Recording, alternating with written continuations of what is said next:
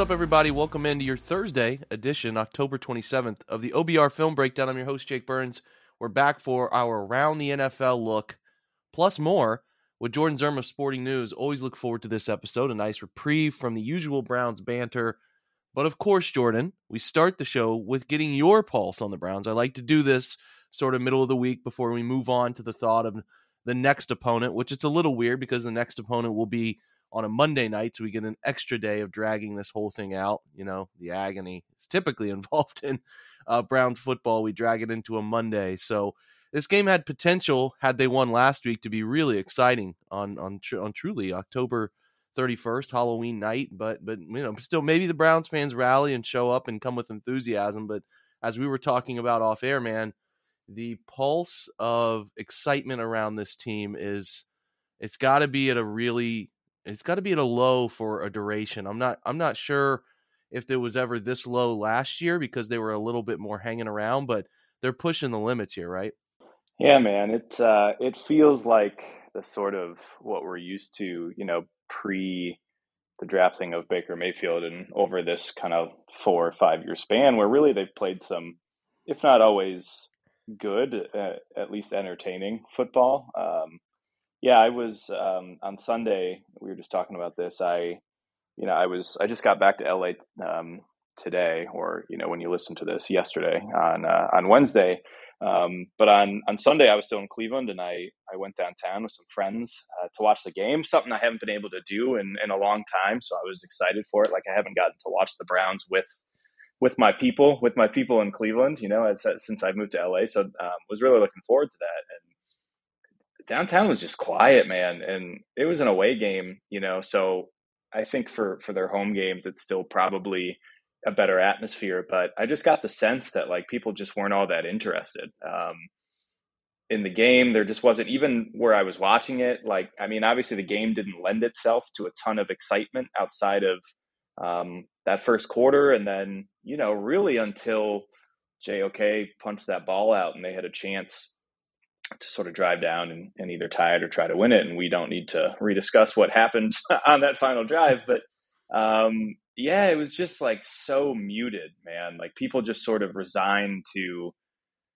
the fact, even when they got the turnover, it just, there was a level of sort of nervousness in the people at the bar I was at. And it just didn't feel like the atmosphere that's been around the Browns for the past, 4 or 5 seasons. It really felt like what it felt like to watch Browns games prior to that, and sort of the Hugh Jackson era and all the horrors of that, but also just sort of the disinterest. So I was really kind of surprised by that because it is still fairly early. I mean, they're at 2-5 now, and things are sort of slipping away. So, but it was against the Ravens, a division game, and they were in it for most of it. So yeah, I was surprised by that. And honestly, man, this is a separate conversation too, but I think the Cavs are just going to they're going to pounce on that energy and that disinterest. And that was the night of the home opener. And part of the reason I was downtown was because I had tickets to the Cavs home opener. And so the atmosphere got lively for that, post Browns game. But, there's a bit of a vacuum that I think the Cavs are going to fill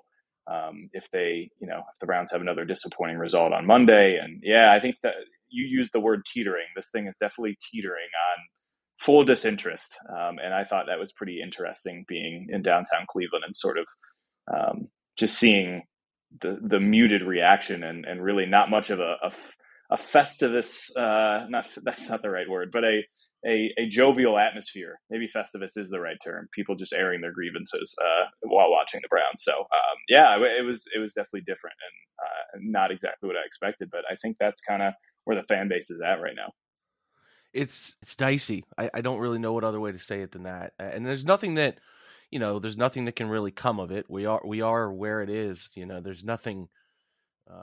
I mean, I don't know if they can drive. I think people that were on the brink of being driven away by this team were already driven away. Let me put it that way. Like that's sort of my hunch on people that were ready to be done. Were done, but you're looking to give some of these fans who have stuck around through a lot of different and difficult decisions a reason to be happy. And I think I had mentioned this yesterday, Jordan, but I think the root of the run the ball crowd is just being frustrated with losing and wanting to find some simple reason for why the losing is happening. Like, yeah, that's it. And it's carrying over. And like the teetering thing, man, is very real, that it's going to get nasty around and I mean nasty around the people who ask questions up there. I see all of it happening right now, and they need a win in the worst way. Yeah, no, I think that's a really good point. I mean, I think you and I are probably both pretty frustrated by the run the ball discourse that is happening now on a daily basis. And but I do think it is a fair point that, you know, when you are 2-5 and you're struggling in a lot of games that are pretty winnable and have not been won, there's always going to be it's usually the easiest, simplest explanation is the one that people love to sort of glob onto and right. And that became the run the ball stuff. And it has really taken on a life of its own. I tweeted this. I think I quote tweeted your tweet to tell this story, but at the bar I was at, they had a 3rd and 6 and it was in the second half, and I forget which quarter it was. It might've been the 4th, but, and they dropped back to pass because, you know, it's 3rd and 6 as you usually do on a down and distance of that nature. And this guy next to me, I mean, now granted, who knows how many high noons this individual had at that point in the day, but he yelled, why would you pass there? And I didn't say anything. I just sort of was like, so this narrative has found its way and this is what's happening. It was just I just couldn't help but laugh. But I do think it is fair that people are frustrated. They see, you know, Nick Chubb's yards per carry. They see him not getting the ball as many times as they personally would want. And they kind of glean onto that. And it's really taken on a life of its own, but it is because of the losing. You know, they're winning games and there's not a conversation about the Nick Chubb carries per game and some of these bad faith arguments that I see happening on Twitter. But, you know, this is what happens when you lose, man. We're used to it. Like, these are the conversations that happen when you lose. And it's frustrating, but it is sort of just the result of what's going on. It's the result of a little car alarm in the background there too. Yeah, man. That's how life goes. That's actually me. I'm sort of just breaking into various cars around to seeing if there's stuff in them. But you know, I like to do that when I get back to LA sometimes. So this one had an alarm, unfortunately. So don't mind me. So an amazing level of calm in that moment to be able to just parse out your thoughts like that without a change in voice at all. That's why they pay them big bucks, Jake. That's why they do it. I'm with it, man. Hey, well, you know, the 3rd and 6 thing is funny. It's funny, but it's probably more sad than funny because there are a lot. It's depressing. It's depressing. That guy's opinion is not alone. Like, the thing that people want to believe is that the easy answer to everything is just give the ball to Nick Chubb and it'll work itself out. You cannot fathom a world in which giving this guy the ball doesn't result in the yards you would want. And I get it. Like, I'm not trying to be like finger pointing in the corner laughing at these people. I understand. You just want to believe that your team is good enough to get it done. And I do think there's enough talent to get it done, but you have to throw it. And you know, the examples that keep coming up where people are pointing at these teams that have a quarterback runner, talking Baltimore, and then you're talking, you know, watching Chicago, because that game, of course, was the game on national TV that the Browns had just lost to the Patriots. It's like they ran it 45 times. Well, yeah, hey man, did you see how many design quarterback runs they had in there too? So I mean, we've talked about this enough on this pod. I just do find it sort of interesting that the pulse around this thing is at its worst level, in my opinion, largely because people just want to win and they're trying to find a way to make it simple for how to win, right? That's what they want to do. So we've hit on the Browns, man. We've talked about it enough. Going to move on. We'll start to shift our thought process towards the Bengals, which is going to be a daunting task the way their offense is playing right now. But we're going to take a quick break, and then when we get back from the break, we will jump in and talk a little around the NFL, as we like to do, because, boy, there are some good topics going on around the NFL. We'll be right back. We're driven by the search for better. But when it comes to hiring, the best way to search for a candidate isn't to search at all. Don't search, match with Indeed. Indeed is your matching and hiring platform with over 350 million global monthly visitors, according to Indeed data, and a matching engine that helps you find quality candidates fast.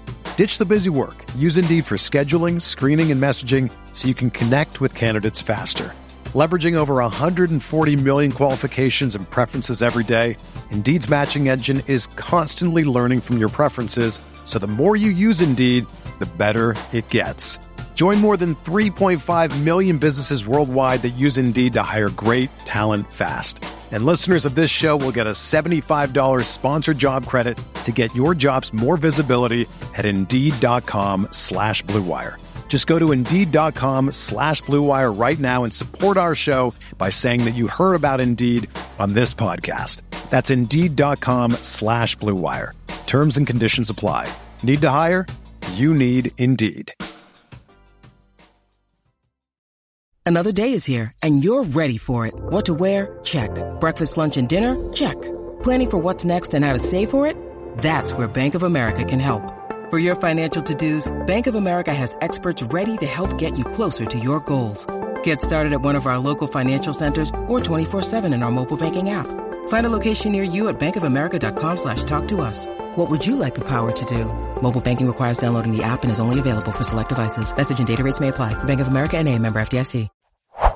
All right, Jordan, I don't know if you've ever, there's this account, I don't want to look it up because I'm being lazy, but this guy who has portrayed himself as an every guy beat writer. It's the funniest account because he'll tweet the dumbest things and people go and latch onto them and believe them. And like, if you wanted, a lot of the quotes were tied to like Baker Mayfield saying something. It was pretty funny in the moment of when he was leaving the team and joining Carolina. Now we're going to talk about that situation, which has gone to a really dark place for Baker in Carolina.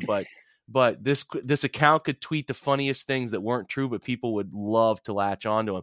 And I saw this tweet about Russell Wilson on the flight to London, and I just couldn't. I was laughing so hard. It was something about like, in order to keep I think he's got the lower back issue, right? So in order to keep the lower back from tightening up, he was doing like high knees down the middle of the plane aisle and trying to keep his back loose that way or something, like while other guys are passed out sleeping on this 15-hour flight to London. There's Russell Wilson just doing straight up high knees down the middle of the plane. Like, I couldn't believe it was real. I had to read it 4 or 5 times just to make sure it was, and it still might not be real. I don't know. It's utterly hilarious. But again, I don't know how many of you guys out there are listeners of Bill Simmons, and I've just read and have read and listened to his stuff for a long time. It's kind of what got me interested in all of this sports covering to begin with. But they talk about the Tyson zone. Are you familiar with that? I don't know if I know the Tyson zone theory. If you would like to expound on that. Very quickly, peak Mike Tyson. Any piece of news that came out about Mike Tyson, fake or real, you couldn't tell. His life was so bizarre that anything you were told about Mike Tyson, you probably just believed it because this guy was doing the weirdest stuff imaginable. So I think the Tyson zone with Russell Wilson is in play, that you could send that tweet and I'd be like, okay, yeah, I could see that guy doing high knees down the middle of the plane aisle and just pissing off 70 different players simultaneously. But man, he provides content that is so fantastic. And like, you got to look at the Broncos are in one of the worst positions. Like, I can't stop laughing. They just gave him a huge contract that's pretty much guaranteed for 3 years after this year. And they're talking about like, hey, Jerry Jeudy's on the market and Bradley Chubb's on the market. Like, is there a uglier long-term outlook right now than what's going on in Denver in terms of, oh God, we're tied to this for this duration, and it is so cringeworthy when it's not working with this guy. And how do we get people to even want to come here, et cetera, et cetera? I can't believe where we're at with it. It's comedy gold, though.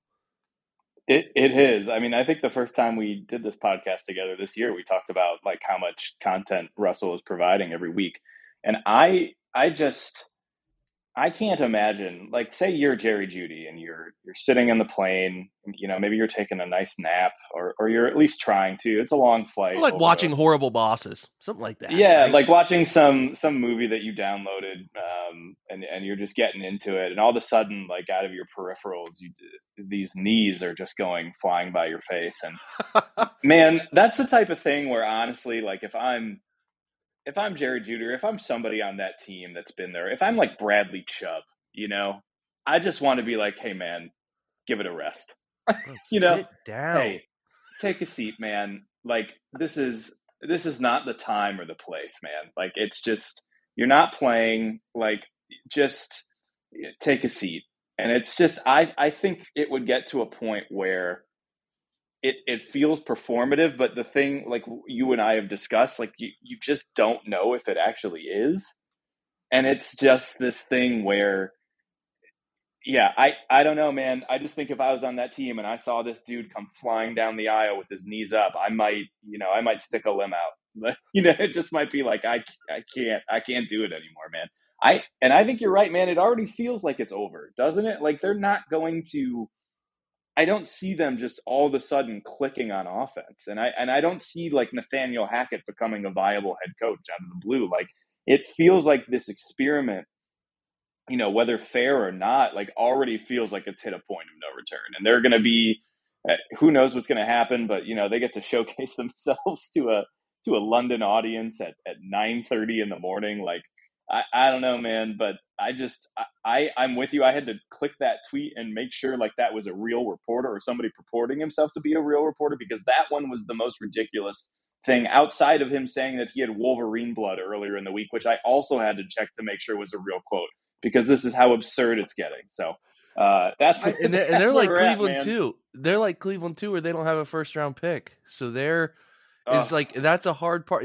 So much of NFL fan base stuff is tied to optimism or outlook or the thought that this could get better in the future. It's like, oh man, the quotes, the Wolverine blood. I even forgot about that. That was only a few days ago, Jake. It's hard to keep up with, man. God. He's going a mile a minute.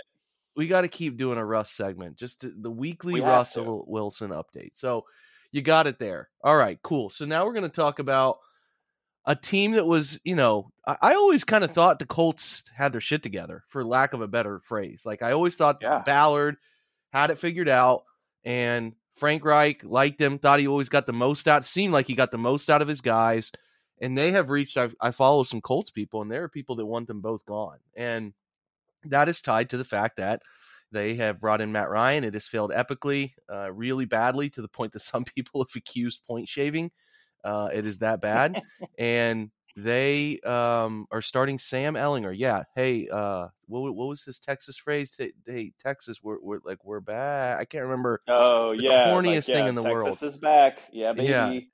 Yeah, it was really, really cringeworthy. And then they ended up next year going like 7-6 or 6-7. Mm-hmm. But they're going to start him the rest of the year. But I also think that's the best decision for this situation, because they're an example of a team that always, okay, you want to get mad at a teardown, right? You want to get mad at a teardown. You always want your team to compete, right? There's people that talk about this all the time. Your team needs to compete. Well, that's what the Colts kept trying to do after the Andrew Luck thing happened. And God, I understand that would send especially the timing at which it happened, right before a season. It has the means to just destroy a franchise. So I totally empathize with that. But that is now like 4 years ago. And what they kept trying to do was put a Band-Aid over it and solve it and keep the shit moving with long-term viable options. Russell, I think they started Jacoby for a year. Then they brought in Phil Rivers on the fringe of retirement.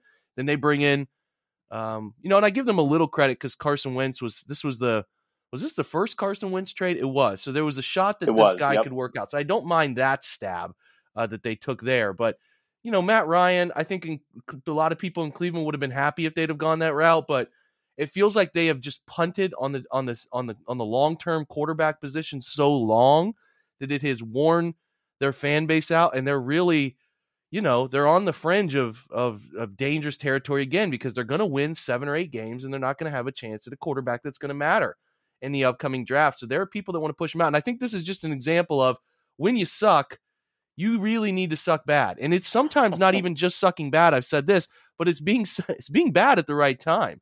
You needed to be, the Browns needed to be bad at the right time that Josh Allen was coming out, but with Josh Allen also putting together enough film to make you feel like he could be what he's become, right? That's what you needed. Didn't happen. So you leaned into Baker Mayfield. The Bengals, they're bad at the perfect time. The perfect time to get Joe Burrow. You got to be bad at the right time. The Colts were originally bad at the right time.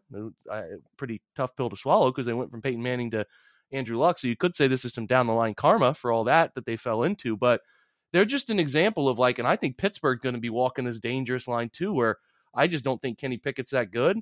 And then, they kind of in my opinion, it's a great time to believe that Pittsburgh spends 2 or 3 years figuring out the quarterback they have isn't it, right? Like that's the great outcome because they're never really that good. So I don't know. Colts are just a weird example, but I do think they're doing the right thing by not putting Nick Foles out there and saying, we're going to play this young guy, Ellinger, and ride it out. And if you lose 10 straight games, it sucks, but you got a chance to maybe get Stroud or Bryce Young or Levis or whoever ends up being QB1 in this class, which I have not dug into. So I don't know. It sucks, but if I were a Colts fan and they started Ellinger, I'd be like, okay, that's what we have to do. We have to swallow our pride a bit here and do it. So the Colts are an example, and you have a couple others as well that should be considering this right now. Maybe Atlanta, right? Yeah, no, I mean, Atlanta, I'm not sure, they just get absolutely, I mean, their defense is horrendous. Their offense has not been terrible by any means. And you and I talked about that the week before the Browns played them. But it's just like, what is the benefit of playing Marcus Mariota at this point? You're not going to make the playoffs. You're not good enough. You've got Desmond Ridder, and I've never fully subscribed to the like sit a rookie for an entire year just to sit him and have him learn. Like I've never fully bought into that. That is more beneficial than playing a guy. And I think the thing with Atlanta too is like they sort of have an offensive infrastructure that should be, beneficial to him and should at least not ask him to do a billion different things. And there's not a ton of expectations. You've got some weapons there. You've got a decent running game that they've put together. And so I think like with Atlanta, I just like at this point, I don't know why you would continue to play Mariota. And, I think you just got to put, Ridder out there and play and see if he's got it. And because that's the thing, like that's what all this stuff points to is like, you just need to know whether somebody has it, because so many of these teams, man, just waste time on guys. Like I think about, and I think you and I might touch on this here in a bit, but it's like with Daniel Jones in New York, like, is that a guy that even as they sort of have been playing well, and what are they 5-1, 5-2, whatever they are, like they're 6-1. Daniel, dude. yeah, It's unbelievable. 6-1. It is unbelievable. And he's done some stuff with his legs, but like as a passer, is Daniel Jones a guy that is going to take you above just being happy that you're 6-1 at this point in the season? And like, it's just, I think it's a double-edged sword because you don't want to give up on a guy too quick, but at the same time, I do think there's like enough information that you can have about some of these quarterbacks where, like, to the Colts' credit right now, they're just like that, like Matt Ryan might be done, or he's at least done in this version of our offense because it is brutal, and they're moving on from it in a draft that, yes, like you mentioned, is going to have a lot of good young QBs, at least on paper, coming out of college. So, there's the Giants, but then you also you look at Mariota, who I would imagine probably won't finish out the season, and they will get a look at Ridder as they probably continue to lose games. But then, like, you just look at, I mean, the Panthers are the shining example of this, even worse than the Colts, I think, because you just look at, there is a good piece by Jeremy Fowler today, I believe, that was just looking at sort of Matt Rule's tenure there and the quarterbacks and what they tried to do at the quarterback position. And I mean, to be, and shout out to PJ Walker who played his ass off last week and threw some really nice balls against a disinterested Buccaneers team. But like the Darnold thing, the guaranteeing that $18 million on his deal after they, that extra year after they traded for him, just maybe one of the worst front office moves I think I've in recent history that I can remember. And then sort of just doing, they got Baker to accept them paying a little bit, less guaranteed in his contract so, that they can make that trade. But they didn't have any other options because they had sort of struck out with everybody else. But that's just, you just had to know for them to even think that like Baker would come in and be not just like an average quarterback, but there was a quote in that article from a source, I think, that was saying that like Rule thought Baker was going to come in and stabilize the quarterback position. And that's just an insane thing to think after the year that he had last season. Like, I don't care if you're how high on him you are. Like, you can't just think that he was going to walk in there and all of a sudden your offense was going to be a top 5 offense in the league or something. So you just look at some of these franchises and it really, like, I mean, as we know, it is hard to find a quarterback, but some of the decisions that some of these franchises make from the Panthers to even, the Colts to a lesser degree, but they've ended up in the same place where they're just like, what do?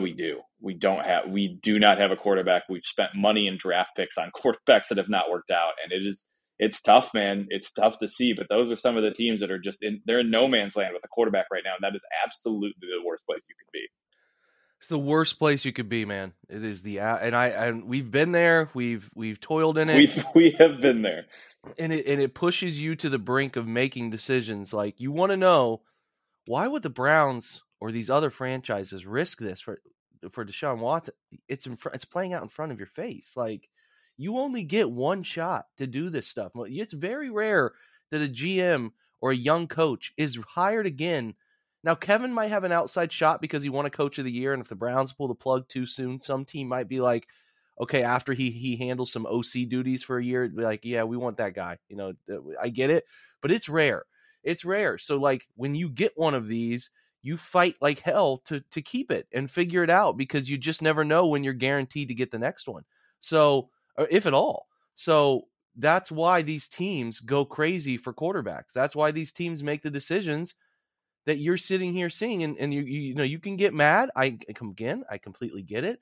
I understood why people left because of it, but it's a business where you don't know when one of these 32 are going to be open, and you don't know if you're ever going to have a chance to be one of the 32 again. So that's what drives it. And you can try to get lucky. You can try to walk into Josh Allen at pick 7, or you can try to walk into what Jalen Hurts is doing as a second-round pick, but that just doesn't happen very often. It really doesn't. So teams get crazy. They make these decisions. They the Watson decision, or they pass on a certain quarterback that's of a level to try to chase the next level up. It's everything. It's everything. And the NFL it's for lack of, it's just a bitch. It's hard, and quarterbacks drive so much. And there's a couple little things off of this as we keep going, like the Ravens offense. Okay.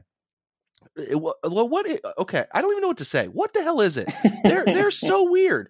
They're so weird. Like, how can you, as a Ravens fan, I love Lamar. He can do the stuff that now it's not going to always be as great. Maybe the traditional drop back stuff, like, it's not going to always be as great, but he can do a lot of the things that you're asking a lot of NFL quarterbacks around the league to do. You can't watch what the Ravens do on offense, especially this past Sunday, where they have, Patrick Ricard seems like a nice fella. He's a huge dude. He does some good block. That offense is never winning a Super Bowl. There's not a singular chance in my mind that offense wins a Super Bowl. They threw for 94 net passing yards on Cleveland. Now, congrats. They won. It worked out. But the Browns are a mess. And like that version, how they operate is never. And I'd put money on it with anybody. If Greg Roman is the OC of the Baltimore Ravens, they are never winning a Super Bowl. So I am left with this curious thought of, do the Ravens not really believe in Lamar? Like, do they really not believe in this guy? Because to keep trotting out this offense that limits all of his decision-making, that takes the game out of his hands a lot, and they run this like dressed up high school offense. It's really that. It's power, counter, read option, and some very simple throws. Very simple. And it's like, if I was a Ravens fan, I'd be pissed, because what I need to know is, can Lamar run an actual NFL offense before we pay this guy?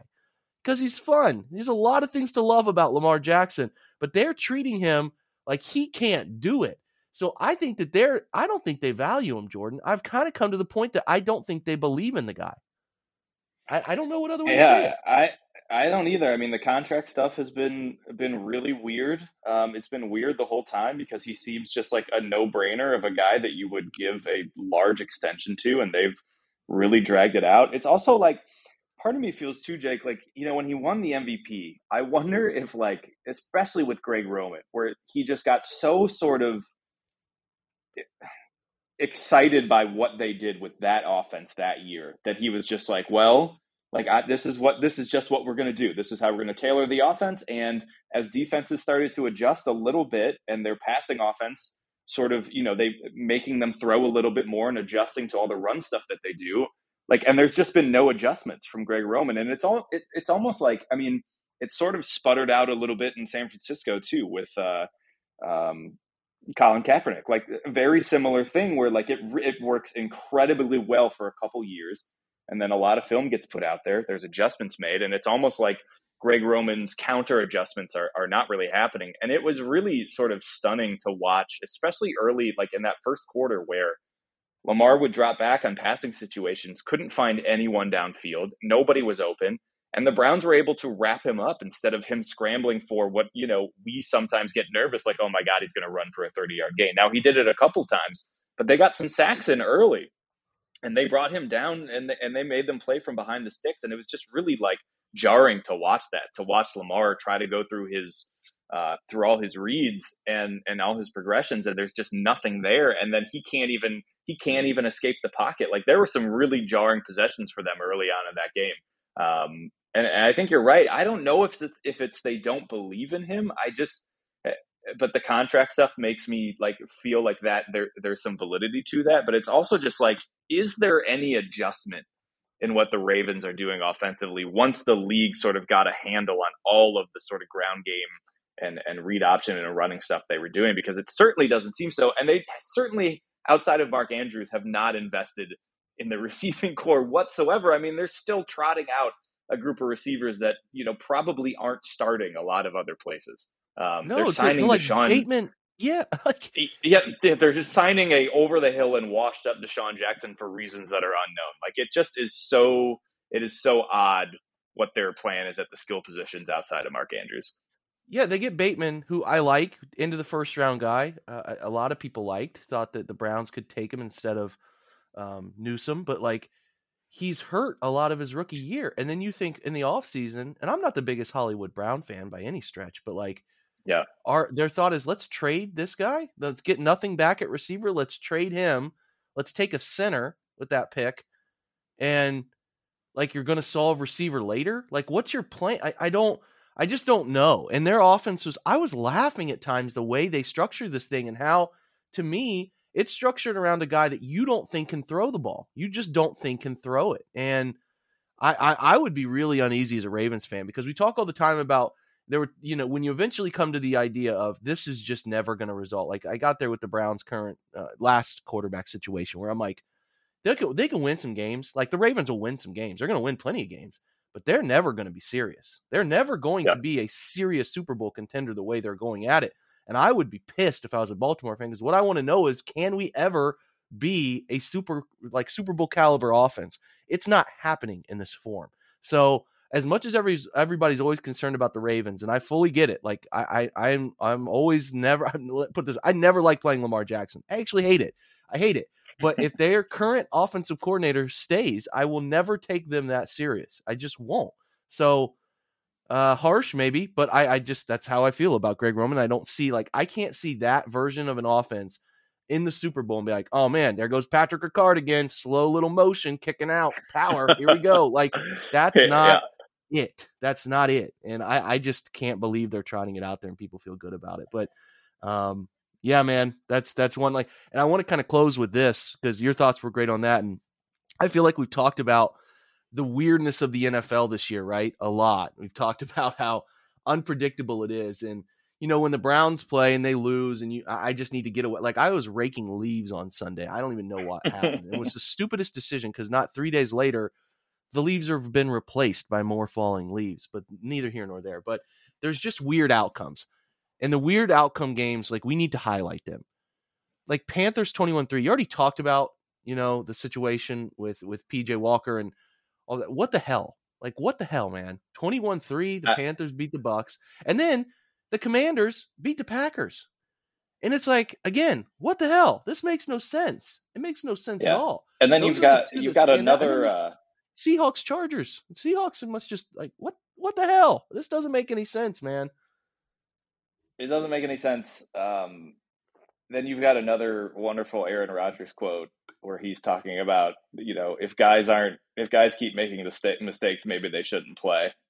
Another just wonderful quote from Aaron that I'm sure will only increase team morale and make all his young receivers really endear himself to them. Like, I'm sure they love that guy. So a lot of good stuff coming out from Aaron.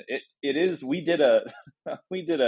had some fun at Sporting News. We made a graphic with Aaron Rodgers and Tom Brady, and we made them look like very old people, and we sort of had a little bit of fun saying, is Father Time catching up to these guys? But like, part of it is too, man. You look at some of the screenshots of Tom Brady in his press conference after that game.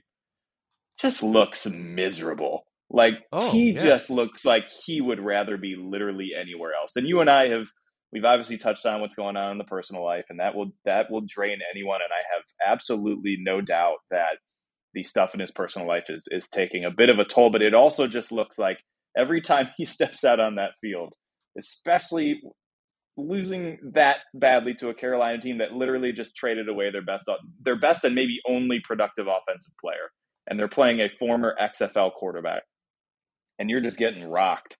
Like, he just looks like he would like to lie down and be cryogenically frozen and maybe like try it again in another like 20, 30 years. Just like release him from his frozen chamber and let him try again. Like, he looks so miserable.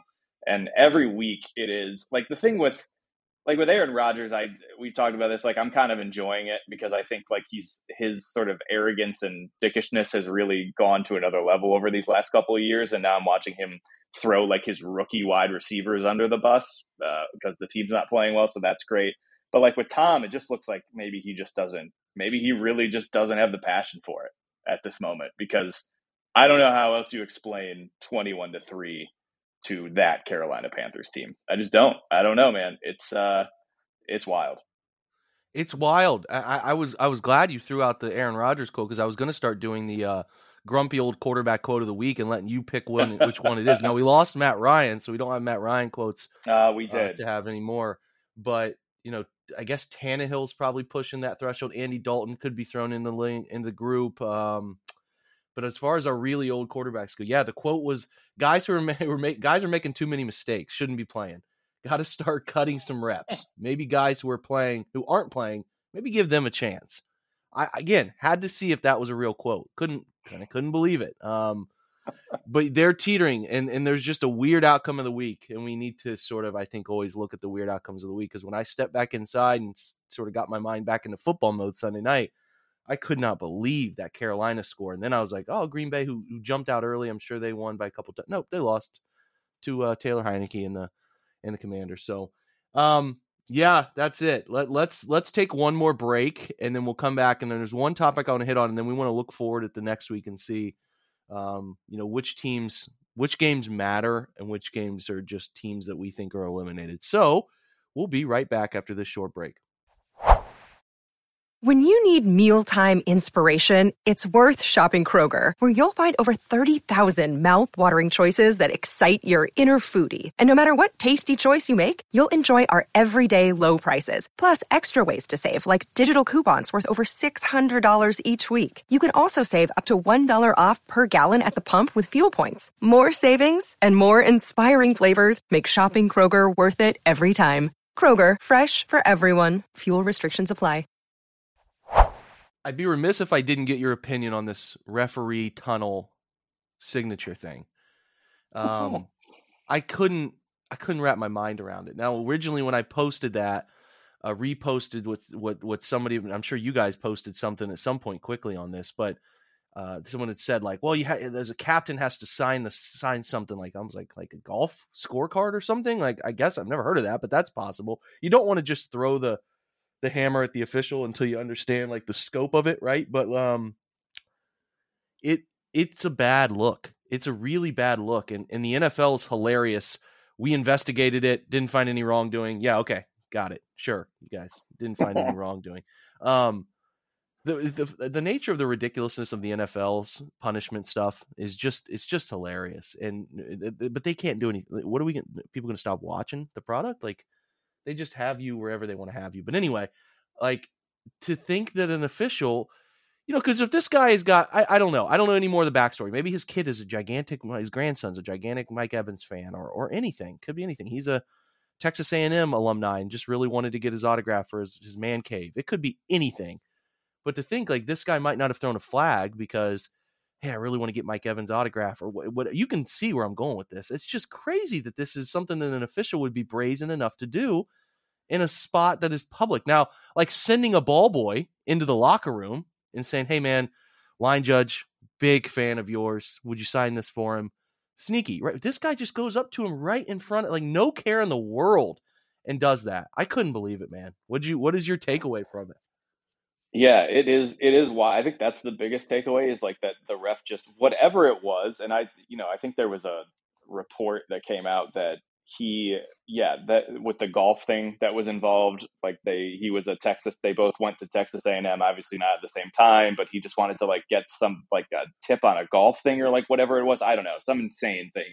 It literally whatever it was, even if it was some like harmless thing that wasn't an autograph or whatever it was, like why would you do it in the tunnel when like that's where all the phones and cameras are is at the end of games, like when players are walking off the field, like that's what people are capturing. And like this ref like hurrying his way to catch up with Mike Evans while he's still in the view of all these people is insane. Like to your point, like just send somebody to the locker room or like do it like way after the game in the parking lot or something. I don't know, man. Like don't run after him like you're a 15-year-old at your first NFL game. Like that is just so bad. So yeah, to your point though, man, it's like that's the issue. People aren't going to stop watching because of any of these things, no matter how bad or how, on a scale of like awfulness, this is fairly low. We put up with a lot of horrible things in the NFL, but like that's the other thing. It is such a ridiculous league and so many ridiculous things happens. And Roger Goodell and all these other people at the top just kind of shrug their shoulders and give out punishments that don't make sense in any of this stuff because they're just like, well, I mean, we're making billions upon billions of dollars and we have the highest ratings of any sport and it's not even close, like all this stuff. And so you just see this ridiculous stuff and then they have the audacity to be like, there was nothing, don't worry about it.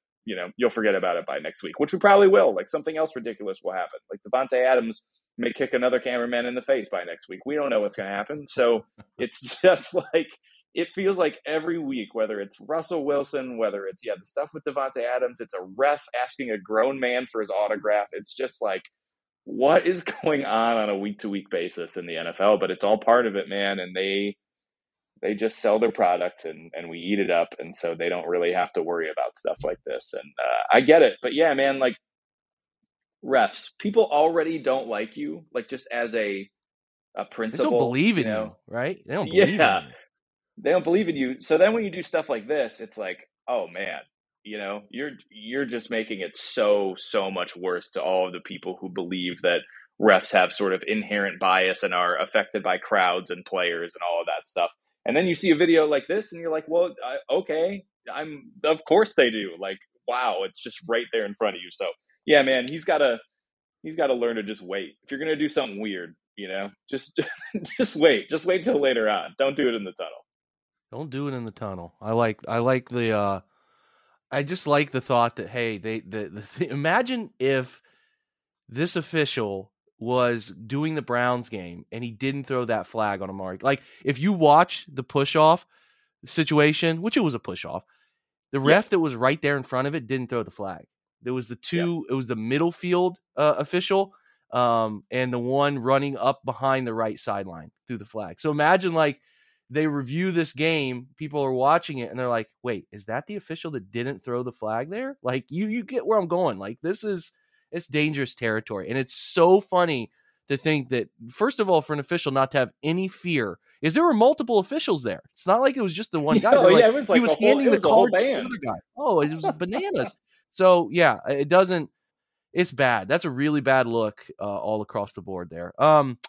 So we're going to switch and look at week 8. I'll have you pull up the schedule. I didn't tell you to do this, but pull up the schedule if you can.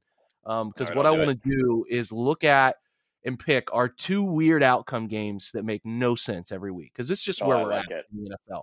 So each of us are going to pick 2 what the hell outcomes and see if we're right and see if we're close. All right, I've got it pulled up. All right. Okay, I'll go first. Man, there's 3 games I'm eyeing, and I'm trying to decide which ones I want to pick. I think Browns-Bengals has potential. It has potential on Monday night to be a what the hell? I think the Browns are kind of due to just put together a game. I just think they're due to put together a game.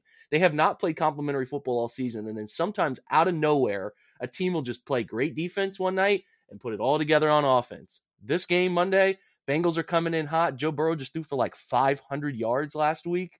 It has a chance, in my opinion, it's up there on the what the hell type outcome. So I'm putting Browns Bengals in mine. I have 3 others that I'm eyeing. In the sake of like, I want to see if mine are different than yours. I'm gonna let you go with your first one now. Okay. Upon first glance, and maybe this is some recency bias, but like I could absolutely see the Bears feeling themselves. They just played, by far their best game of the season. I could see them because Dallas did not play very well last week. Now, I know it was Dak's first game back, but like this just sort of continues a pattern of the 2 games they played with Dak, they have looked very pedestrian. So I could absolutely see like Justin Fields getting some confidence. He got into a rhythm in the second half of that game. 100% could see Chicago like rolling in there and beating them like, I don't know, like 21-9, like something like that. So it's up there. It's like a 7 on the scale. We'll put that game at a 7. Yep. All right. I like cool. it. So that's I'll take that as one of mine. One I was eyeing, absolutely. It's also funny. The Ravens play the Bucs. They traveled to Tampa this week, and Tampa's missing like their entire secondary. Their entire roster is hurt. Yeah, so that'll be great. So we got Bengals Browns, which I put like on a 9. Like with where the Browns are, I put that on 9 out of 10 on the if it were to come to fruition. What the hell outcome? Bears Cowboys 7.5. What's your number on that one for you? Yeah, I would probably give it an 8 just because of how well the Cowboys defense has played. Because I still have absolutely no belief in the Bears and their offense. So I don't like expect them to like continue it, but if they did against that defense, yeah, I think it'd be an 8 for me. Okay, I like it. Boy, I got my eye on a couple more. I'll do mine, and then we'll look at the ones we skipped over. All right. I really think Titans traveling to Houston to play the Texans has some potential here. Ooh. Texans are 1-4. Titans just won a huge division game. Vrabel's in the tunnel, giving hugs and crying. Oh, he's just one of the boys, Mike Vrabel. Laying it on he's just thick. one of the guys out there. Yeah, Vrabes, man, laying it on thick. That's what he does. God, I just want my coach to have that emotion. But yeah, man, Texans at home, due for a game to put together. Titans sleepwalking into Houston for that game. If it was 1:00, I'd feel really good about it. It's a 4:00 kick, so a little bit of a heightened sense of importance when you get into the 4:00 slate for some whatever reason. So, but I'm still taking it. I'm giving it like an 8.5 on the weird scale. This is not listen, folks. Jordan and I even talk about this pre-show. We're doing this on the fly, 1 to 10ing the weird scale. Maybe we're a little too high on these weird scale things because there's a lot of wiggle room on some of these games. But I'm going 8.5, where I would you know what? No, I'm thinking this through right now, Jordan. I wouldn't be that surprised. So I'm not doing that. I'm going to say like a 6. It would be a what the hell, but it wouldn't be like a oh my god, for real. Yeah. So I'm going to 6, but that's 1-4 Texans beating the 4-2 Titans, coming off a huge win. As I'm looking at the schedule, tickets as low as $20, cheapest game of the week. If you want to go and just witness it in person, you can get a $20 ticket. Go sit in the upper deck at NRG Stadium. So I can't imagine many tickets are very expensive in that stadium. I can't imagine many people will be in attendance at that game.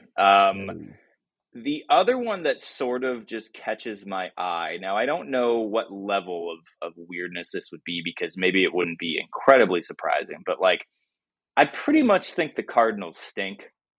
Like I'm on the Cardinals stink train.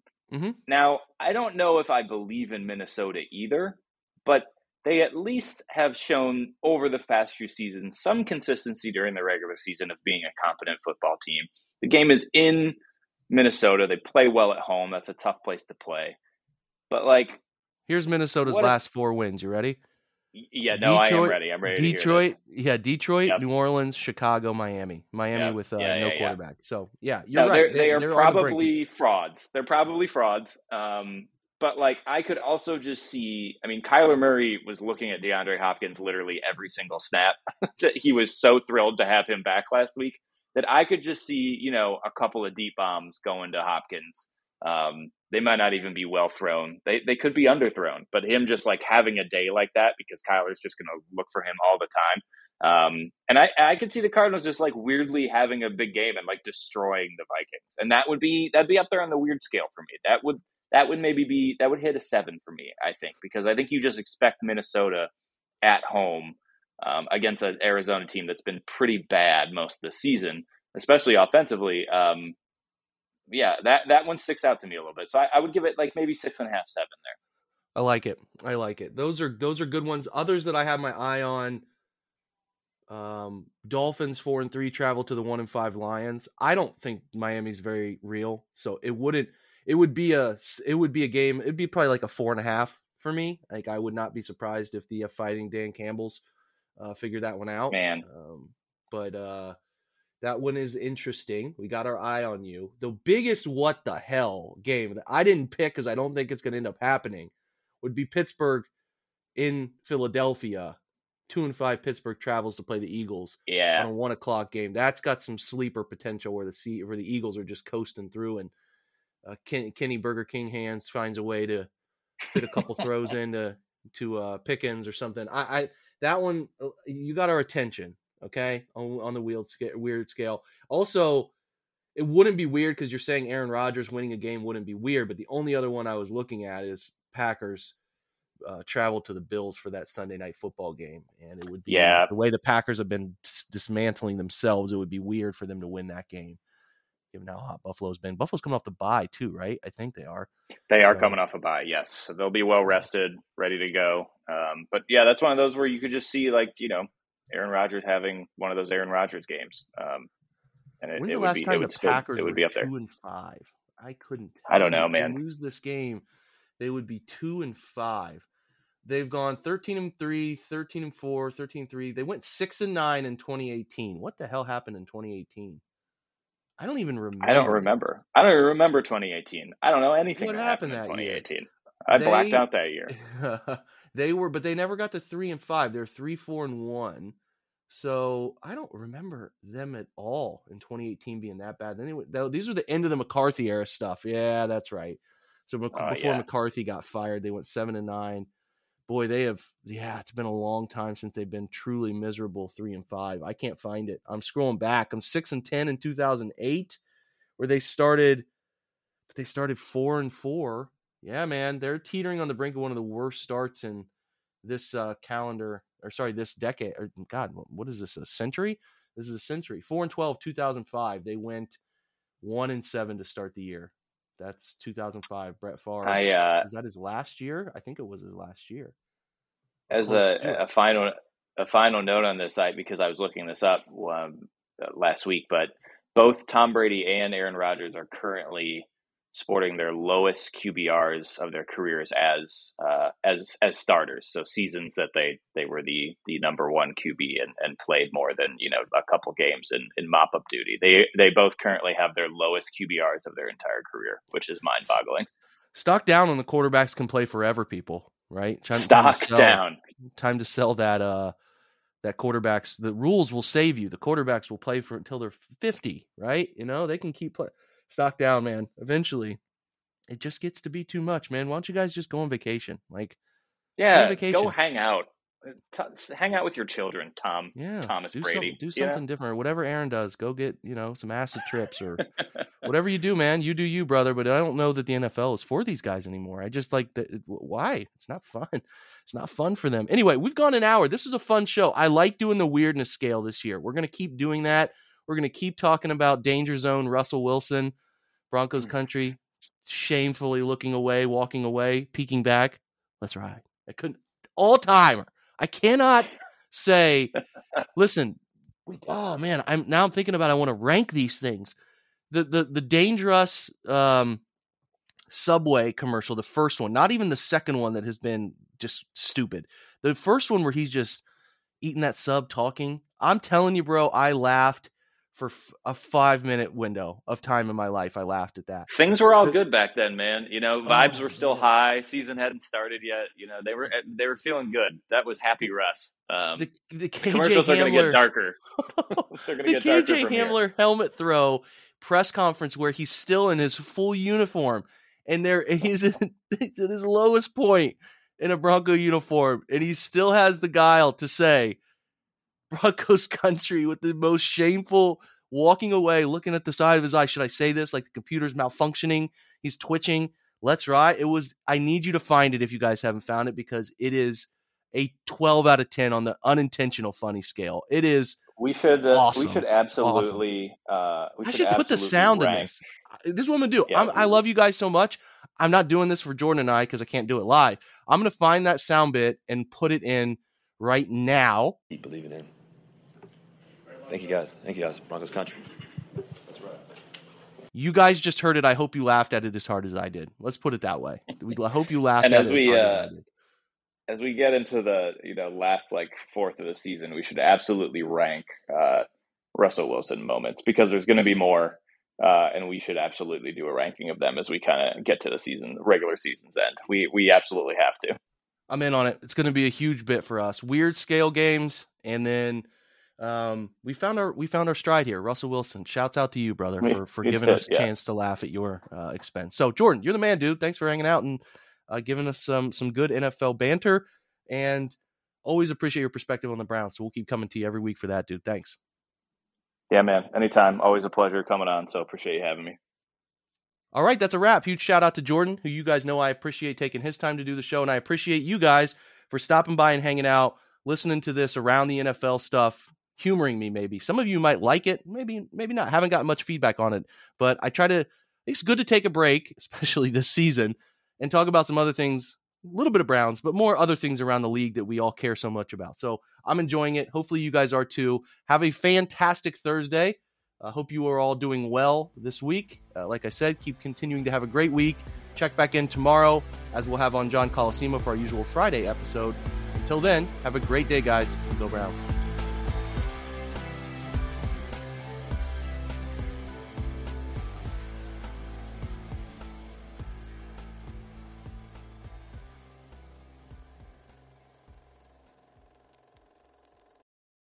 This is the story of the one. As a maintenance engineer, he hears things differently. To the untrained ear, everything on his shop floor might sound fine, but he can hear gears grinding or a belt slipping. So he steps in to fix the problem at hand before it gets out of hand. And he knows Grainger's got the right product he needs to get the job done, which is music to his ears. Call, click Grainger.com, or just stop by. Grainger, for the ones who get it done.